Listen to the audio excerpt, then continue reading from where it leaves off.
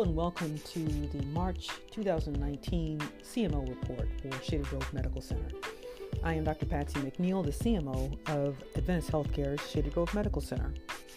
Let's get started.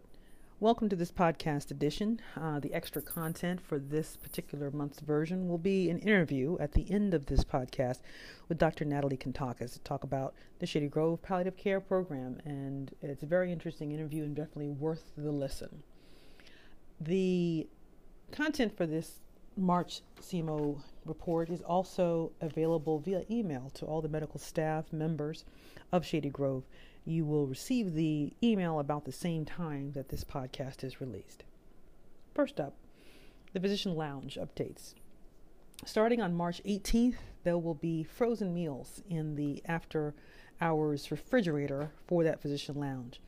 This is an additional attempt to provide after-hours food for providers who work. As everyone knows, our hospital is a 24-hour operation, and we want to make sure that everyone has the nutritional needs that they want fulfilled while they're here. So frozen meals will be there. These are meals that you can unpack and put in the microwave and get hot food.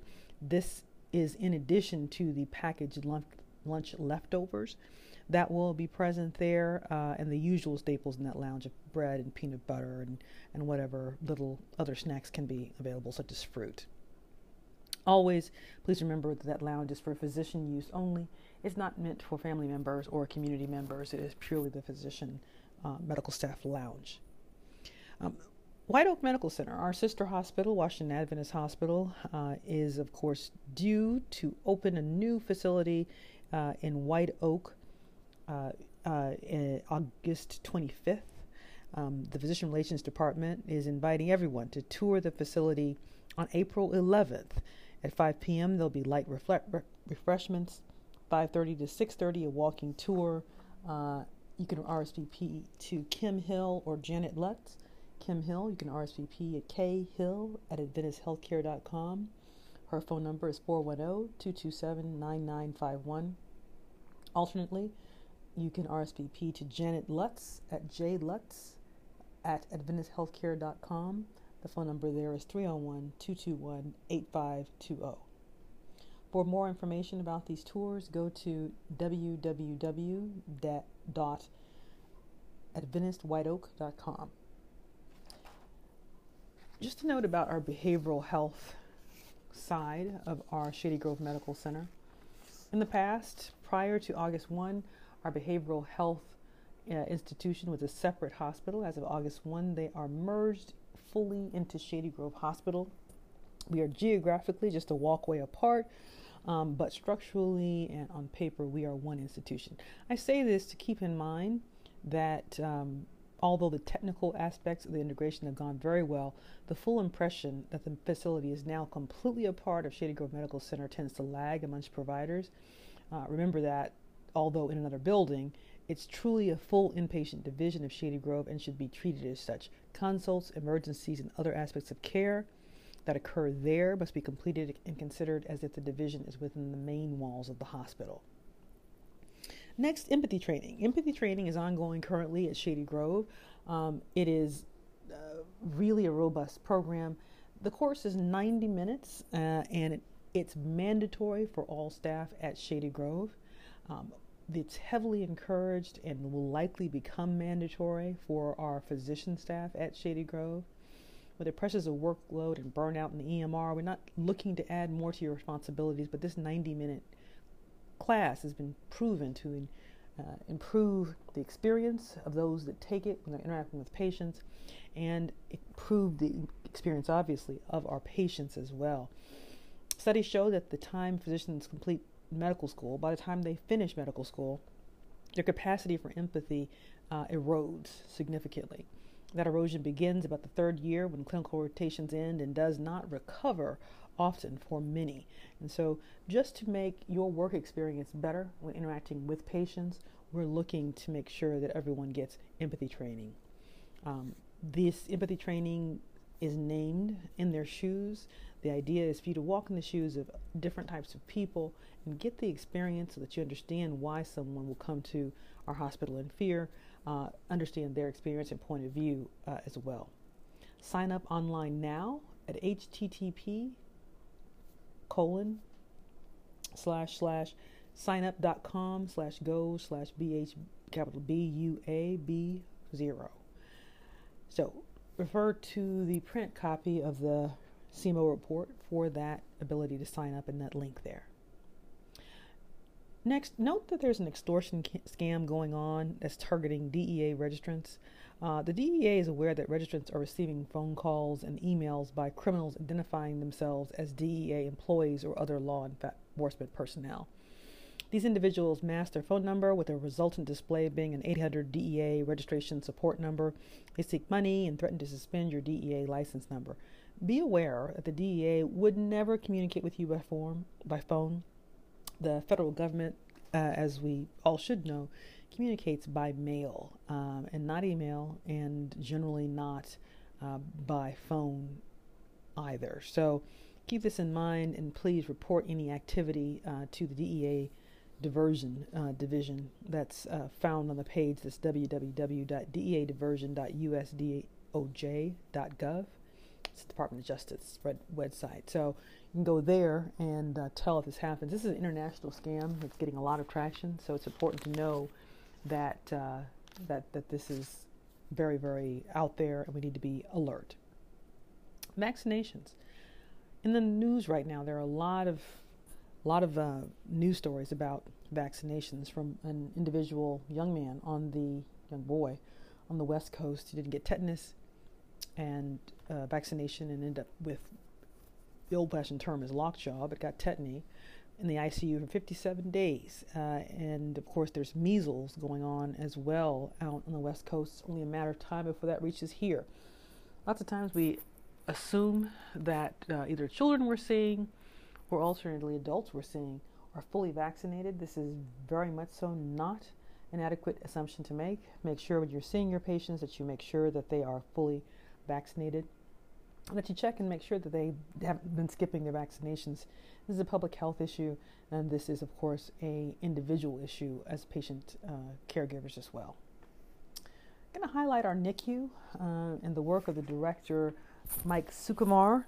There, Dr. Sukumar and his team have really done amazing work, and we have a world-class NICU. There's data that's shown in the paper copy, once again, of the CMO report, but just know that they are performing at world-class outcomes with initiatives surrounding nosocomial infections and mortality due to early deaths, as well as mortality in general. They have incredibly low rates, and that is a site that is definitely one to be proud of. We're trying to include medical legal risk tips in all of our CMO reports that we give. For the last month and this month, we have been focusing on consent. I want everyone to be educated about things that are relevant to their day-to-day care. So when there's a patient with DNR, DNI in place, but with no clearly designated health proxy, what occurs when that patient really becomes ill? When a patient lacks the capacity to consent on his or her own behalf, what is the appropriate legal way to progress? So here's a scenario to think about. 87-year-old Mrs. Jones is a self-designated DNR, DNI, and a candidate for comfort measures. She has lost the capacity to make her own decisions.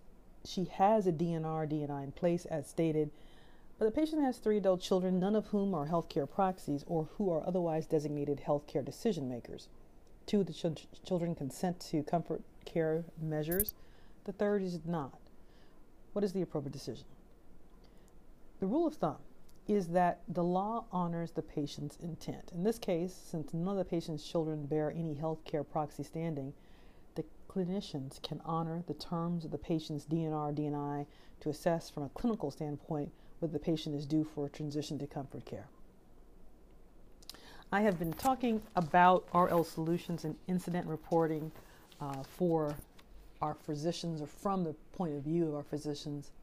Currently at Shady Grove and in Advanced Healthcare in general, every incident report that's put in through the RL Solutions software that the hospital has is reviewed within 24 hours. This is an outstanding look. Our quality department is very dedicated to making sure that all incidents in the hospital that are of concern to the people giving care there are examined closely and are taken care of appropriately.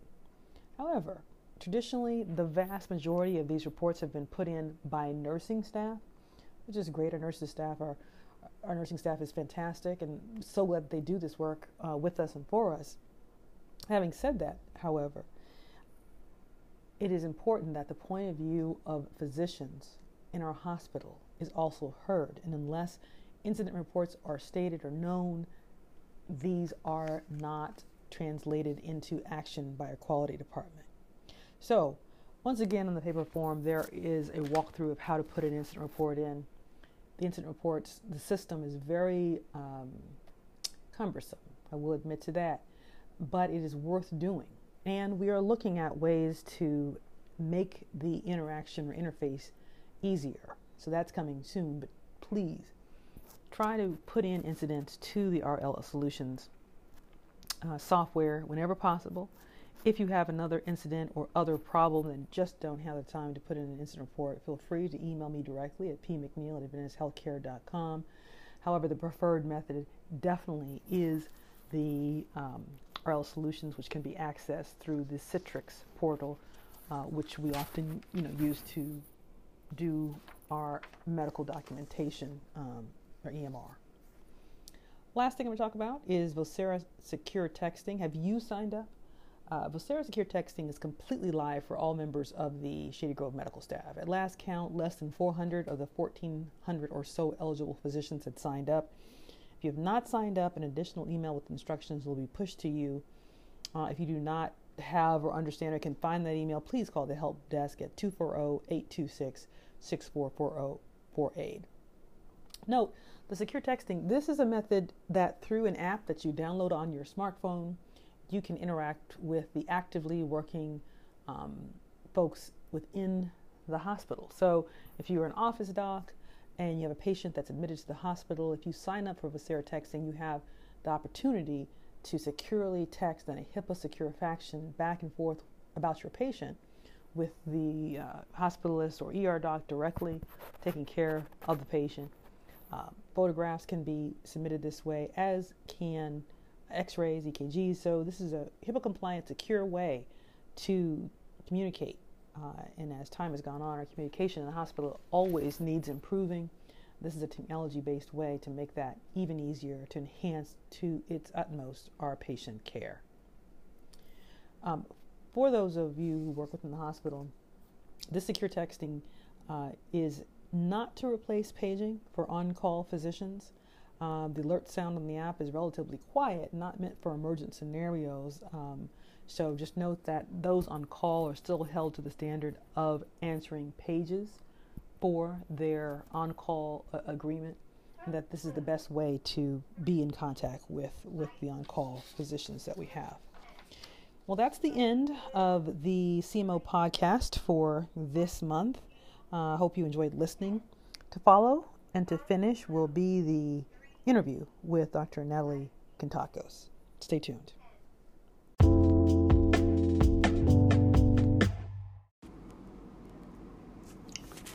Okay, today we're going to have an interview with Natalie Kentakos. Dr. Kentakos is the Director of Palliative Care Services here at Shady Grove Medical Center.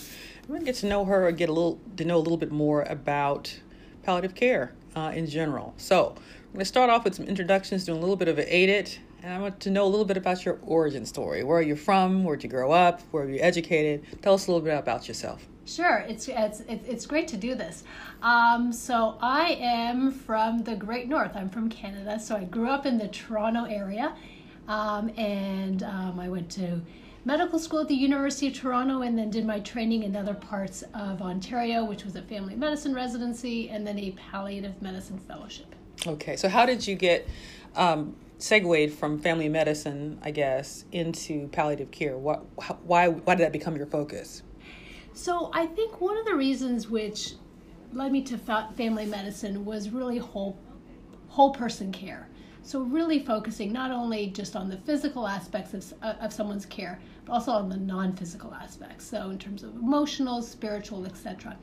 And then I was really fortunate that during my residency, most of us did a month in palliative care. We could actually take a month off of our internal medicine rotation. So I saw it as a wonderful opportunity to be able to spend a little bit more time with patients and their families and really get to know them. And I just really latched onto it. So instead of doing the usual radiology rotation where you kind of sit around and not have to work that hard, you are a doctor's doctor, Natalie Kandaka. So that's great. So let's talk about palliative care, because I think there's a big misconception where people hear palliative care and immediately they think of really hospice care. They overlap those a lot. So kind of outline for us what palliative care is and outline for us what the difference is between palliative care and hospice care so we can be very clear on how best to utilize both, frankly. Sure. So palliative care is very broad. So it is serious illness care. So it's any serious illness. So that could be cancer, heart disease, lung disease, etc. And we just pay particular attention to someone's symptoms in order to improve their quality of life and to reduce the stress of that illness that it has on them and their loved ones. There is no prognosis attached to it whatsoever. So it can be delivered for anyone at any age. So older, younger people, and at any stage of their illness. And there's actually studies that show that if you inject some palliative care principles in someone's care earlier on in their illness, they do better. They live better and they even live longer. Hospice is a particular program. It's a benefit, and it's specifically for patients who we think have a prognosis of 6 months or less. So that is an interdisciplinary team. Usually that care is done where they are at home, and that's just focused for more of the latter stages of someone's illness. So the big thing is palliative care, there's no prognosis attached to it, and hospice is particular benefit for the last 6 months of someone's life. Okay. So when I think about palliative care, now tell me if I'm off base completely, but things I wouldn't have thought of before. For instance, would it be palliative care if you had a woman who was in her 30s and had just horrible hyperemesis and just disabling hyperemesis? So I've seen those women in the emergency department where they have to get a PICC line and they're just miserable. Is that palliative care, or is that just kind of medical care and not quite all the way into palliative care? Yeah. That's a broad kind of example. Right. So I would think that's a little bit more medical care. Okay. Right. So that's not necessarily attached to a illness that we would expect over time would get worse. Okay. Yeah. Okay. So that's a difference. So I wanted to make sure that was a little bit clear. All right. Now, you are a popular commodity here at Shady Grove. I know that you have an NP working with you. Who's your NP that works with you? What's her name? So her name is Nateo Bassi Uday. Uday. Some people call her NT for short. Okay, that's a lot easier. That's a lot easier. But I know you all get plenty of work. You start the day busy, end the day busy, knowing that you have a next full day coming at you. So for folks who are inpatient, let's start there, who believe that they need a palliative care consult, what kind of preliminary work would you suggest they do so that when you get there or NT gets there, the patient is primed and you're primed to do the maximum that you can do for that patient in the most expedient way and frame of time? Sure. So I think one thing is to let them know that you are consulting palliative care and to make sure that they understand what that is. Because I think a lot of people, just as we were talking about earlier, when they hear it, they get worried. Okay. Just say someone to help with your symptoms, care planning, etc. Another thing that's helpful is just to check to see what someone's understanding is of their illness, and if they're not capable of understanding, if they have dementia, etc., to see what their healthcare proxy's understanding is of their illness. And another thing that's really helpful is to know whether or not the patient has advanced directives, who's in their family, who is their healthcare proxy or power of attorney, and how that's come about. And just setting those things up ahead of time is extremely valuable. So would you advocate for having whoever the healthcare proxy is in the room with the patient during your initial assessment, or would you prefer to have that as a secondary look? I guess it may be depending on what kind of case it is. But how would you like to have the family interact, or the proxy, whoever that may be, interact? Yeah. So if someone so usually when I first meet somebody, if it's a patient who is, who's able to understand things, usually my first interaction is rather informal and just to get to know somebody. And then it's sometimes just saying, hey, can we set up a time we can talk about more things? And I leave it up to sometimes, to a patient, because sometimes patients, the odd time, they don't want necessarily anybody to be involved. So just leave it open and to see who they would want to be there for some difficult conversations if we need to have those. Okay. So what kind of cases should trigger a thought, this might be a great case for palliative care? Now, beyond terminal cancer or beyond, but what kind of cases would you like to see, or would you think that you could be the most impactful for? Sure. So beyond cancer, some of them are in terms of patients who have congestive heart failure, COPD, etc., and they're being admitted to the hospital multiple times. Kind of that revolving door situation, where sometimes they go to hospital, come home, back to hospital, or they go to rehab, etc. So trying to figure out, is this really what they want, right? Is there anything else that we can do for them, both here in the hospital and outside of the hospital, to try and make things better so that they are less likely to come to the hospital? Other situations are sometimes if there's decisions coming up about whether or not, for instance, to put in a PEG tube or a feeding tube, that sometimes prompts a discussion so that people really understand the pros and cons of doing that. Okay. Give me an example. Give us an example of a patient that you feel like you did maximum aid personally with in applying palliative care to their case. So one that comes to mind is one that's actually quite different from the usual patients that I see.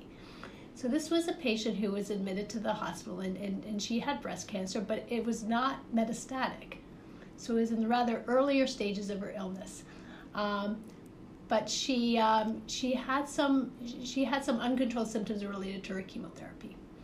So she came into the hospital, and it was actually one of the nurse's suggestions that I get involved. And so fortunately, we managed to get her symptoms under control and then make some suggestions for the next time that she would get chemotherapy, so that would help with her treatment and her ability to tolerate that treatment. And the other reason why I felt that it was that there was an impact here was that it was a case that kind of showed in terms of what palliative care can be beyond care for someone in the latter stages of their illness. And also I thought it was I really commended nursing for picking up on it. Yeah, so I was really proud of them. Nurses are definitely our front line. Yeah. They're definitely our front line. Let's turn a little bit to the outpatient setting in palliative care, which I know almost nothing about, truthfully. So tell us about, we have a lot of folks who might be listening to this interview who have outpatient offices with a range of different patients, everything actually from pediatric to geriatric. How should they be interacting with or thinking about palliative care versus hospice care? Once again, totally different thing. So I think what they should be, some things that they can consider is just having some general conversations ahead of time.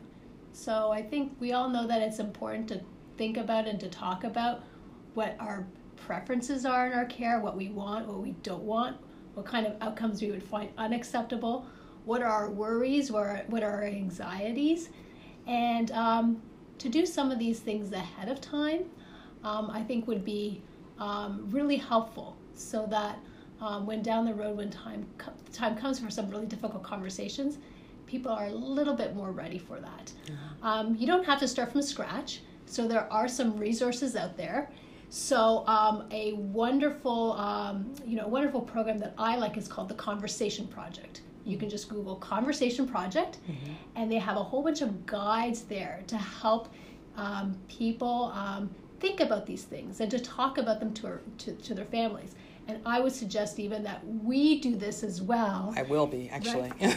Yeah. We do this as well for ourselves and for our loved ones. And I know every year during Thanksgiving, around that time, this group kind of says now it's it's a good time to do this. Yeah. Preparation is key, though, because having these conversations when you're the most frightened, most in pain, your family is the most scattered, it's really not ideal. It's before then that is definitely ideal. So another question leading off from that, what do you know about pediatric palliative care? I don't know anything about that either, so at all. So I'm going to put that out for our pediatricians who are listening as well. Yeah, so it's in some ways it's very similar to adult palliative care. So it's still looking at how do we make kids' lives and who have serious illnesses, how do we make it better? How are they able to function? And also, sometimes for them to have a say in terms of what's important to them and what they would like. So I used to be a hospice medical director. So we would see children, and that was more in terms of the hospice setting. But many of those kids too had actually prolonged hospice stays because sometimes their illnesses are a little bit different. Right. Interesting. Very interesting. Now let's talk about pain control. It's always kind of a topic right now that's very difficult because of the people who are opioid abusers, but with palliative care, pain control is really central, I would think, to what you do often. So let's talk about the importance of pain control in these palliative care patients in general. Yeah, so the better that we're able to manage someone's pain, whether that is using medications and different types of medications or using other sorts of means, the better that they do. So it's really important to pay extra attention to this. So because if pain gets in the way of your eating, your sleeping, your moving, right, you're going to be deconditioned and you won't do as well. So I think sometimes we get lost in that sometimes we're so focused on treating an illness and we forget about how people are doing. Right. And then it's like, then we're going to make you comfortable later on. I think we should keep people comfortable regardless of what's going on. They can engage with people better when their pain is not a complete distraction, along with the fear of whatever disease they have as well. So I totally agree with that. What do you see as the biggest barrier to providing the best palliative care at Shady Grove? I think the biggest barrier is, again, just these misconceptions, right? So I think that, people and their families are suffering. And I think sometimes, we just wait too late, to talk about things. So I think just trying to do these things earlier on, I think is that's the biggest barrier. Okay, that's something we all need to keep in mind.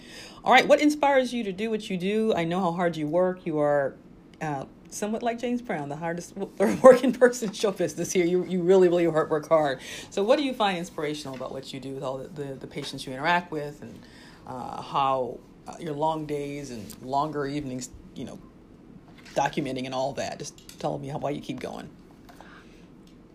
I think it sounds kind of corny, but I think what inspires me the most is just, the people that I meet.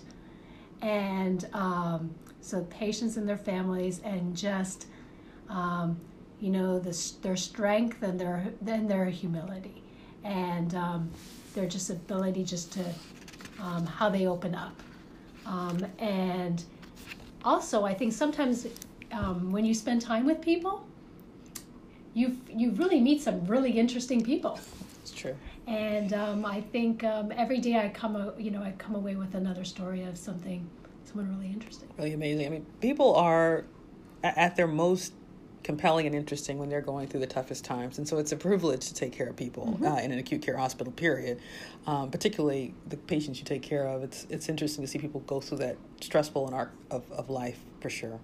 So we're going to close there, actually. And I think this has been an interesting interview. I certainly have learned a lot about palliative care. And Dr. Natalie Kontakis, someone you definitely need to know, especially when you have a patient in distress.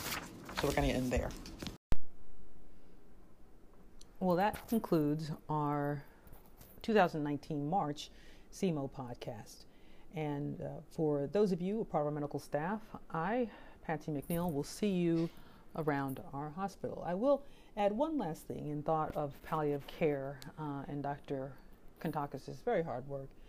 There is a palliative care discussion series The next one is actually on March 22nd, Friday, March 22nd, from 11:30 to 1 p.m. in the Dogwood Room. It's on the main floor, the first floor. We'll be screening a truly amazing award-winning film, Endgame, which follows visionary medical practitioners who are working on the cutting edge of life and death and are dedicated to changing our thinking about both. Bring your own lunch, popcorn and water, available to all. Have a great March, everyone.